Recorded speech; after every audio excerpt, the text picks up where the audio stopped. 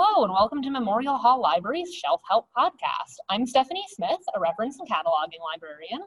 And I'm Stephanie Odd, the reference and local history librarian.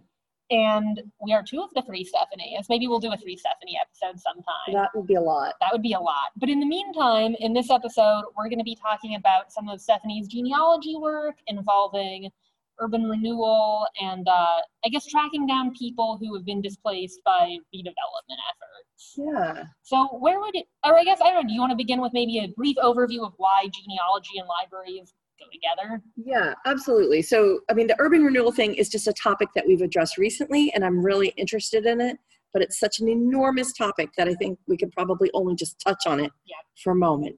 But genealogy and libraries have an old history because, you know, we have databases now. We have Ancestry.com, we have Family Search, a lot of these popular databases. But before all of that, we had pedigrees, family trees, and many of those things were archived in places where people could reference them. So we know even as far back as like ancient Rome that people would keep documents, lineages in libraries. Huh. Yeah. That's cool. I know. I did not went all the way back to ancient Rome. Well, I only know that because I watched this documentary with the historian Mary Beard, and she was touring some ancient Roman sites. And one of the things they did that I find fascinating is that, you know, they didn't have a library catalog. They didn't even have a card catalog. So they would inscribe or paint or like chisel into the walls the holdings of this library. Wow. Sounds very Flintstones. yes, very Flintstones. And some of those things would be scrolls or, you know, documents. I don't know what sort of paper technology they would have had at that time, but of family histories, important family histories. And then fast forward way, you know, there's also royal lineages, which, you know, in the Western world, very, very important, not just the Western world, but like fast forward to the late 19th, early 20th century, we have an organization here in Boston called the New England Historic Genealogical Society, and NEHGS. And NEHGS is a membership, it's still to this day, a membership library to do family history research. Right. And they put out a quarterly magazine? Yeah, you could buy it if you weren't a member, but it is the membership magazine, a scholarly journal. They also have they have a monthly magazine and a quarterly journal, which is more, you know, fully cited, in-depth looks at things like early Vermont settlers or early American school teachers, and it would be sort of more of a scholarly approach in their quarterly journal. But yeah, libraries and genealogy have a long history because you may want to go to a centralized site and look up where you are on a lineage, are you on a lineage, to sort of figure it out. So people have been fascinated with their own family history for hundreds and hundreds of thousands of years. Probably as long as there's been families. Yes. People have wanted to know about their ancestors. But the, you know, modern version of genealogy and public libraries, because we are a public library, are that we have institutional access to resources like Ancestry.com. We are an affiliate family search library, and I could tell about that. That's a whole other thing. And we have large print and electronic reference materials that people generally don't have on their own, or if they're just getting started in genealogy, they haven't managed to acquire on their own. So sometimes we are like the launch place for someone's genealogical obsession, and other times we're the place. Right. Or if you need something on a newspaper that's, you know, on microfilm. Right, and historical newspapers are a whole other thing. Right. That's a we'll have to have you back for historic newspapers. Yeah. Oh, that's actually my that is urban renewal is my new interest. Is my new kind of like thing, but historical newspapers is kind of my obsession. Yeah. Okay. Well, let's do that again. Yeah. Let's do that. But so what brought you onto the topic of urban renewal and genealogy? And I guess we should mention that you run the genealogy club here, and then interested listeners can find out more about that by emailing, calling, getting in touch with the library. Lots of public libraries have a genealogy club or a genealogy community. If they don't have a formal club, they may have groups that meet in the library to talk about genealogy. And we also have a genealogy club that's been meeting for more than 10 years called the Discover Your Past Genealogy Club. We meet on the second Thursday of every month. We usually have, in non-COVID times, you know, up to 30 people a month, about 30. during COVID, I've been amazed that we've managed to be between 18 and 22 people meeting on Zoom monthly. That's a great Zoom turnout. Yeah, genealogy is kind of, it's a puzzle. Yeah. And it's something where people persist in seeking answers and love to collaborate and brainstorm. And so that's what this club is. Some people in our club have not professional certification, but a certificate in genealogy. And some people in the club are just starting out, and some people are longtime hobbyists and just like to hear about, they get ideas from how other people have had success or failures. Sometimes if you hear how somebody is failing to document their ancestry, it gives you an idea of where to look. Yeah. Anyway, it's a club. It's a lovely group of people who love to brainstorm and help each other. Yeah, that's great. So we have covered all kinds of things in our club. Like sometimes we have a big topic like Italian genealogy, and that's fun. Irish genealogy. For a while there, we had a lot of complaints that the Irish were getting a lot of broad, like traffic. Right. Like we were talking about the Irish too much. Yeah. And this is Boston. But we've done Irish, we've done Jewish genealogy, and just like urban rural, these are huge topics. Right. You can't have a 1-hour meeting and say, there, we've covered Jewish genealogy. Right. Not even. Yeah. Right. So really, when we have a podcast or write an article or have a meeting, it has to be, here is how I've approached family history through the lens of Irish genealogy is a better way. But usually the meeting is called Irish Genealogy Day. But what it means is, here's how I found my Irish ancestors using Irish genealogical resources. But it can never really be a comprehensive thing. Not at all. Yeah. And then people can kind of go and explore further on their own. And that is really that always produces some anxiety in me, because I feel that if it's something called Irish genealogy, I feel that it should cover everything. Yeah. From cemeteries to birth certificates, but you just can't. Yeah. No, right. I mean, like you say, it's a huge topic, and I mean, there's a reason that genealogy is a hobby. It's because it's something that you can really go deep into, and there's a lot of different, layers and levels. And I mean, you're never going to find out your whole genealogy, so there's always more to do. There is a woman in our club who could trace her lineage back to King David. Wow. So I don't know if that counts as her whole genealogy. Did she go back further? That's the challenge. I mean, that's wild. Yeah. So, I mean, I have my genealogy actually largely thanks to my sister. So I feel a little bit of like a poser here, because my sister has done a lot of the work, to the 16th century. Yeah. But, depending on where you're from, what archives were, consumed by fire, like flood, you can have success or not. Right. There's so many ways for documents to go missing. Mm-hmm. And so I guess that kind of brings us back to urban renewal, because how do you find someone whose home and maybe even address no longer exists, right? Because if the areas have been redeveloped, street names might have changed, streets may have, been, I'm guessing, demolished and reconfigured or replaced with things that were not residential areas. Oh, there's so many things. This is what's stressful to me about these topics is this is 3 doctoral dissertations. And I am trying to say, here's a meeting, stop in and learn about this. Right. But this actually my interest in this started when I was in college. I took a senior elective about Boston history, and it was a Tuesday, Thursday evening class. And it was lovely because Tuesdays we had lecture, Thursdays we got on a big yellow school bus, and we either went to the West End, we went to Mattapan, we went to East Boston, and we learned about early American times through busing and all kinds of things. And urban renewal was a big topic. And that was really the first time I heard of it. Yeah. But recently I had a patron in the library, and I can say this, that she had ancestors who lived on Chambers Street in what is now, really just downtown Boston, kind of Beacon Hill area near Mass General Hospital. Chambers Street doesn't exist anymore. Chambers Street was raised in the process of urban renewal. Yeah. So she wanted to know more about the neighborhood that used to be. Right.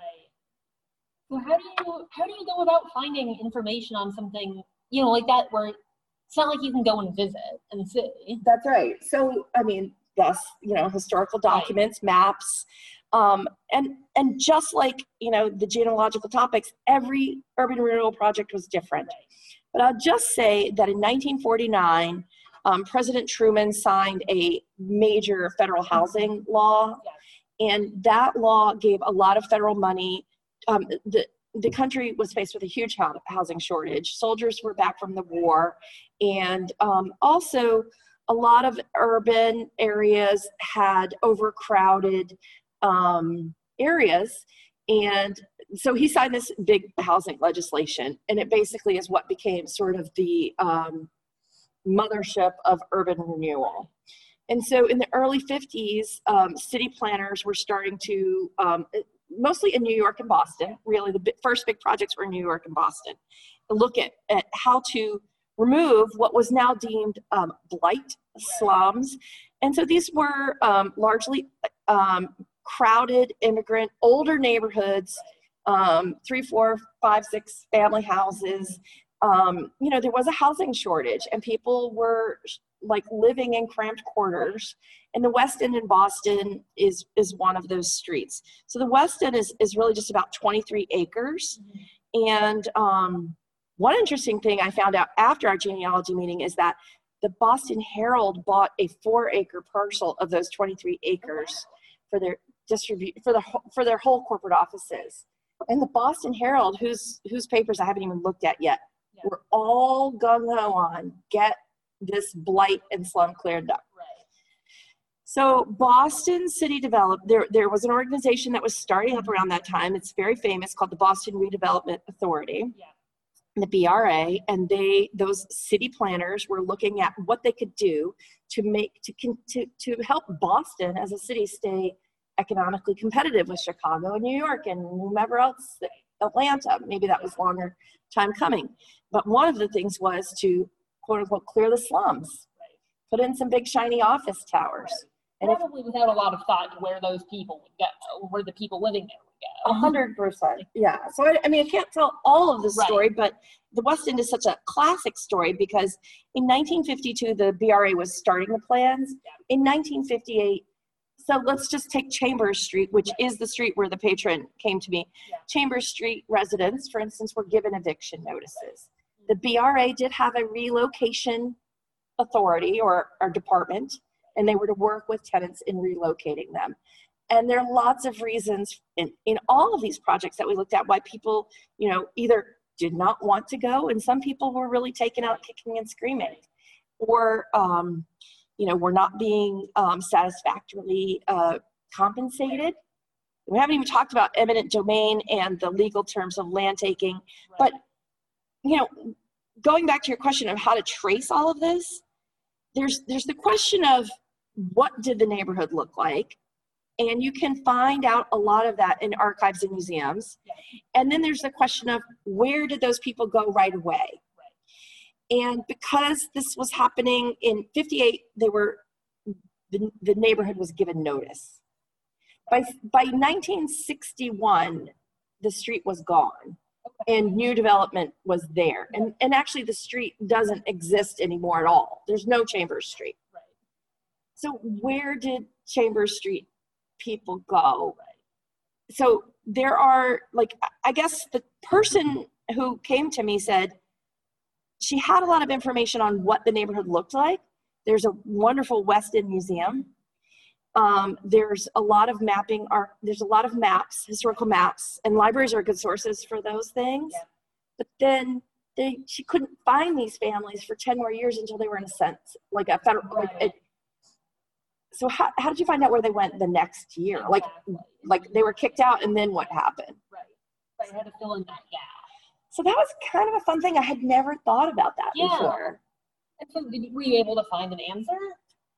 So we found a couple of answers for that patron. And one of the exciting things was, or actually sad and sort of, is that this household, it was a multi-generational household. It broke up.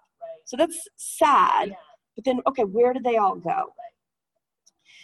One of the things we found where we could find out where people moved from, sort of like reverse tracking, is voting lists. Voting. So the Boston Elections Bureau, that's not the right name, but they basically put out a annual by precinct, by voting by ward and precinct, street lists, and registered party. And it would say it says like Jane Doe, and then it says, you know, if she lives at 15 Joy Street in Beacon Hill, which is where a lot of people from the West End went. And then it would say, there's a whole other column saying where they previously lived. So this was enormously helpful because the Boston Public Library, together with the Boston City Archives, they have digitized about 100 years of Boston election voter registration lists. It's a great resource.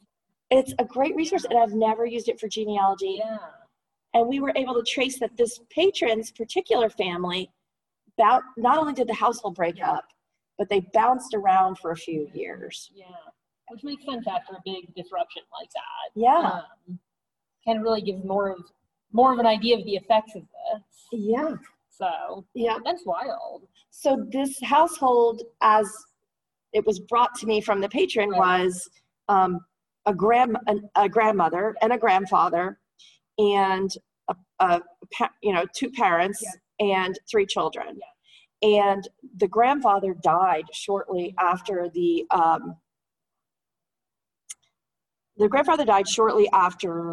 like in 1959. And so the grandmother did not move to Joy Street in Beacon Hill. So what happened to the grandmother? Where there's no sign that she didn't die, or we knew that she didn't die until much later. Right. We suspect that she moved to a nursing home in Brookline, a Jewish nursing home. And another really exciting resource was there's a newspaper called The Jewish Advocate.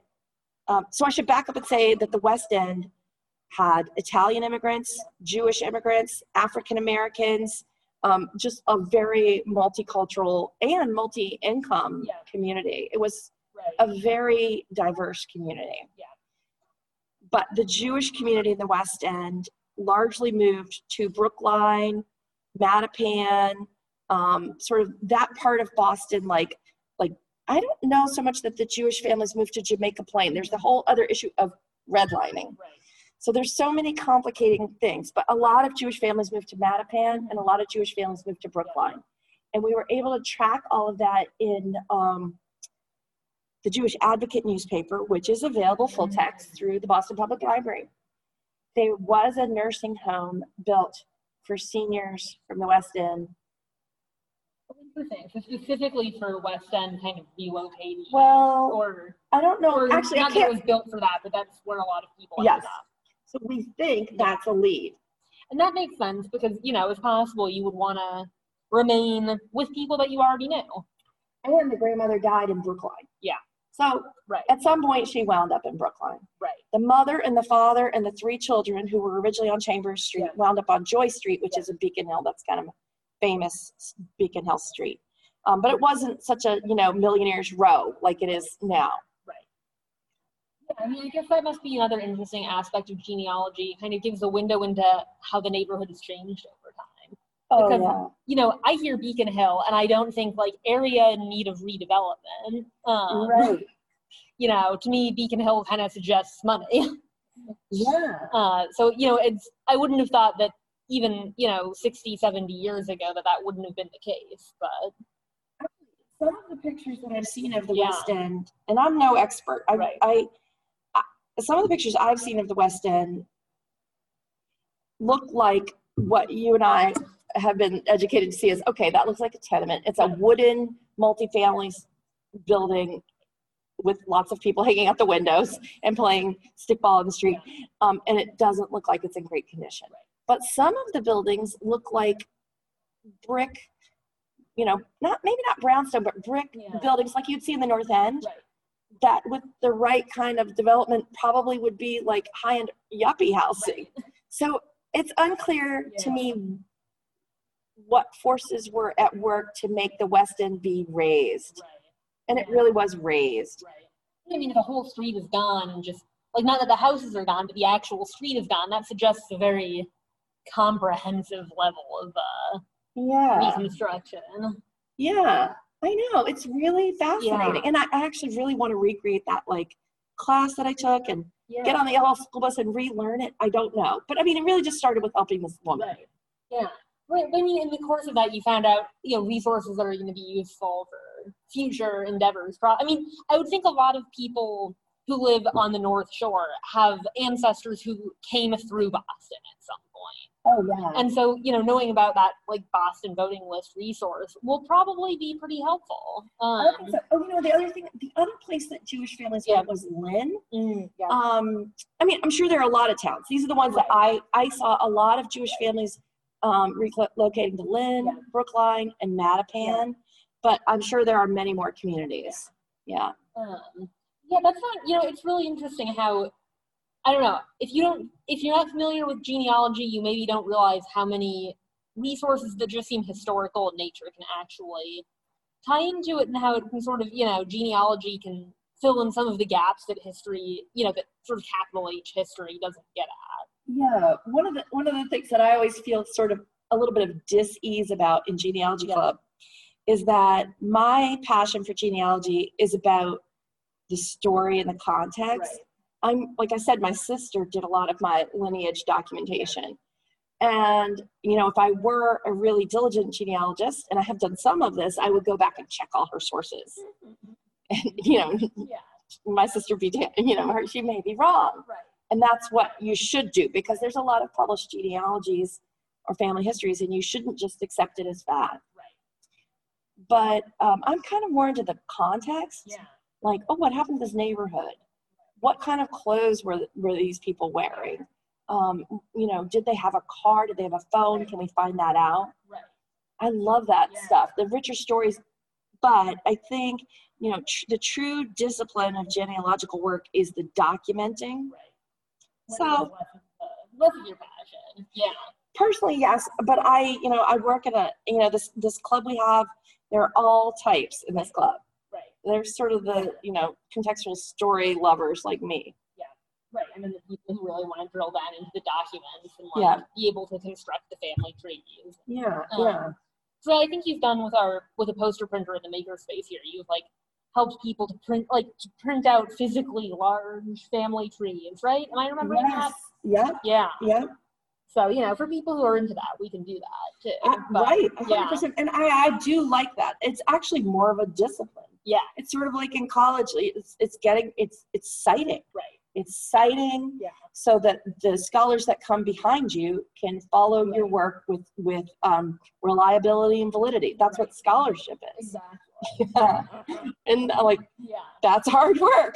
I'm more interested in the stories. I know with a lot of the local history work that we've done together in terms of finding things that need to be cataloged for Andover history, a lot of which, again, I wouldn't think of as genealogical sources, but they obviously could be. We should have a local history. We should do a local, we'll add that. Yeah. We'll add that to our upcoming features. Yeah.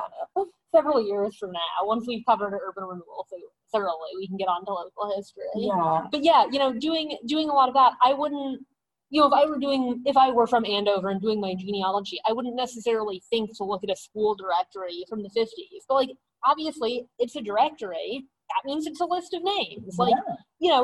Not only could you find out that your grandmother was a typist at the Sanborn School, you might also find that she lived on, such and such road, Woodjoy Road. It might even list the phone number. Or her husband. Right, exactly. She may be listed under her husband's name, in fact. Right. So, women have an especially funny sort of they carry almost like a weight with them through genealogical records, because even the older voter lists, around the time of the 19th Amendment, these Boston voter lists are hilarious because they say, women marked with a dagger.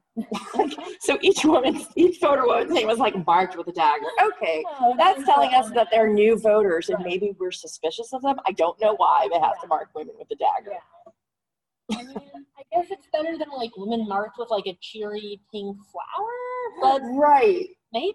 It is actually just a little typographic icon that was probably accessible to them at that time. I'm sure it's not meant as a sign of aggression. But why do we need to mark? Today we would say, why does a voter registration list need to take gender? Well, actually, I don't know. I can't speak to that. Maybe they do. Maybe. I don't know. I don't really feel it need to be taken into account. But yeah, it's interesting. I mean, and again, that's the kind of context that that you can get while doing this research. Is like, oh, this was probably the first federal election that my ancestor voted in because she wasn't allowed to before this. Like, she wasn't legally able to vote before this, you know? Or like, just that kind of, it gives you a little feel for the time, or like looking at some of, I'm amazed when I've done the cataloging for so many of the like local women's organizations that even though it's a women's group, created by and for women, they're all listed in there as, right, Mrs. Robert Johnson and like, Mrs. William Bell, right? And you're like, but who is this? Like, who, and so sort of, but in the one way it's frustrating because you're maybe not finding all the information that you want, like her first name, but it does give you a feel for what life was like at that time. Yeah, I agree with you. And I feel like that tracing women has, it's harder. Right. And because of, names change. You can't trace women voters in 1900 because there weren't, well, actually that's not true, that women were voting in municipal elections and maybe some state elections, but my point is like, right, exactly. There are different challenges. I mean, gosh, that could be a whole genealogy club topic. Could be a whole other topic too. It is. It's just like you were saying earlier, it really is sort of the Hydra, the head with many monsters. Yeah. Every path you get into, it opens up more questions. Yeah. But I'll just tell you, I don't know how much time we have. I want to just say that because we probably been. I'll just tell you that at this club meeting, we talked about two other things, two other big things, and I won't go into them, except to say there's a huge data set at the National Archives on the 15,000 families that were displaced as part of the Tennessee Valley Authority project in the 1930s, in the Great Depression. And as you probably know, farmers in Alabama, Georgia, Tennessee, South Carolina, and Mississippi were told over a course of like 3 years that they were going to leave their land and that they would be compensated and that this area is going to be flooded in the name of economic development. Right. The TVA files in the National Archives are also available in Ancestry.com, and they are so rich because they had interviews with people and they said, where are you going to go? Right. And some of them are so heartbreaking because they say, I just don't know. And it's a week before they have to leave. And some of them say, I'm going to my brother's. And some of them say, we're going to this mountaintop parcel of land that the TVA has given us. Right. And so there is forwarding information in them. There's rich household information. Do they have a radio? Do they have any books? Can they read? What is in the interviewers? And this was the Great Depression, so FDR was putting people to work. So these people were interviewing extensively. Right, they had the time. They had the time. They had the workers. They were interviewing them and profiling these families. And what a middle-class, college-educated, or maybe not, I don't know, but a profiler wrote up about your family in Alabama may not really be accurate. But there's this record of saying, like, this family has a bookshelf with about 20 books. They have a Bible. The children don't have shoes, or the mother has a coal stove. And so there are family profiles that are really rich. Yeah. So, and is that available, like freely available online? It is. On the National Archives website? It is available through the National Archives. What happens is, like, things like the National Archives, organizations, they hold these documents and they digitize them with partners like Ancestry. Ancestry actually did the digitization for NARA. Mm-hmm. And they are the files, the digital files, and the catalog records are in NARA, or in the National Archives catalog. But Ancestry has an easier searchable interface, which isn't free. But it's available through the library. For free. I highly recommend not searching it in the NARA catalog, because if you've ever searched the NARA catalog, it's a behemoth. It can be rough going. Yeah. So we talked about that. No one in our club has, or at least knows that they have Tennessee Valley Authority families. I'd love to find somebody who is using those for their family history research. And then I'll just quickly say the other thing we talked about was the Quabbin Reservoir Project in Massachusetts, also in the 30s. Yeah. Actually, I don't have the number in front of me, but it was about 1,500 households that were displaced, 4 towns. Right. That were towns that just don't exist anymore. They're ghost towns. Right. And that's by the way, that's a subject heading.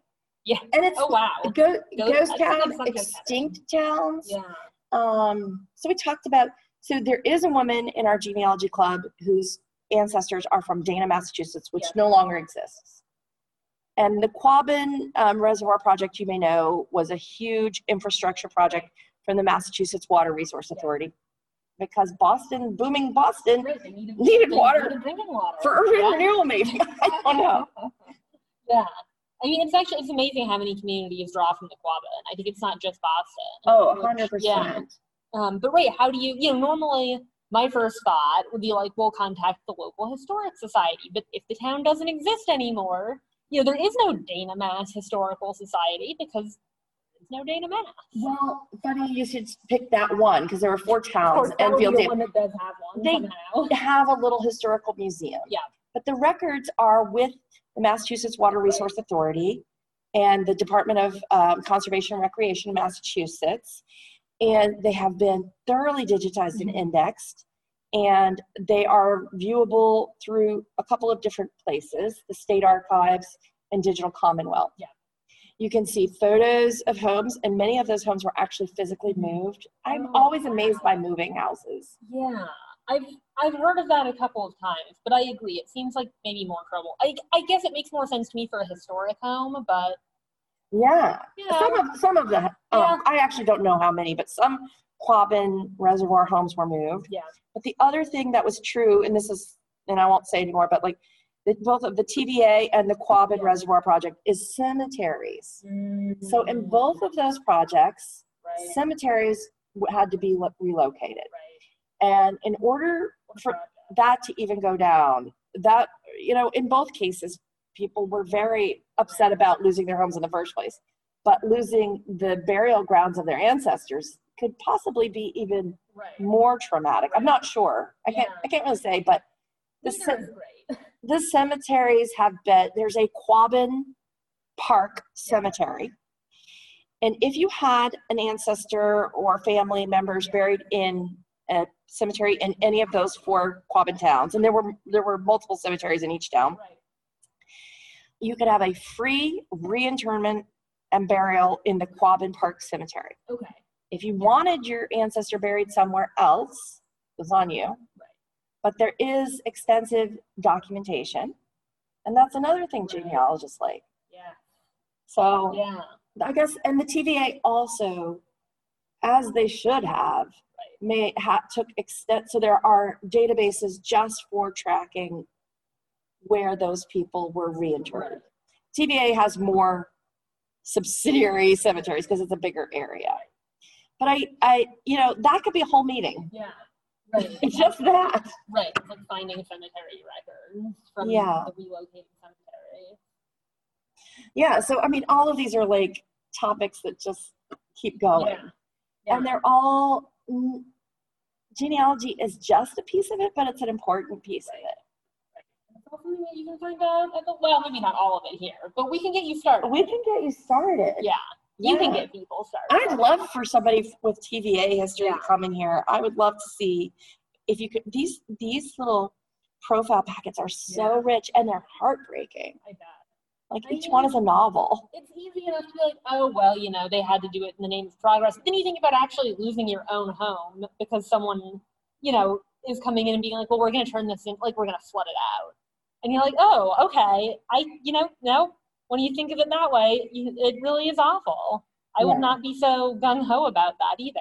I think if you've lived there your whole life and you've never left that town, never been in multiple generations, it was your family's homestead. Right. Like, how do you know where to start over? That would be, And I think, especially with farming, it's so important, the value of the soil and the land. It can't necessarily be easily reassigned. Right. Oh, just go farm over there. Yeah. Yeah. Right. Maybe planned by people who didn't have a full grasp on the nature of farming. Yeah. So that is, not, the TBA is not urban renewal. The meeting we had on urban renewal kind of ventured into economic development. But I think it is possible to figure out where your ancestors went if they were forcibly removed from either a redevelopment authority or a government economic development project. Fascinating. I would not have thought about with genealogy before, but it really is a great topic. It's very rich. I think so too. Yeah. I'm actually pleased that you're interested. Yeah.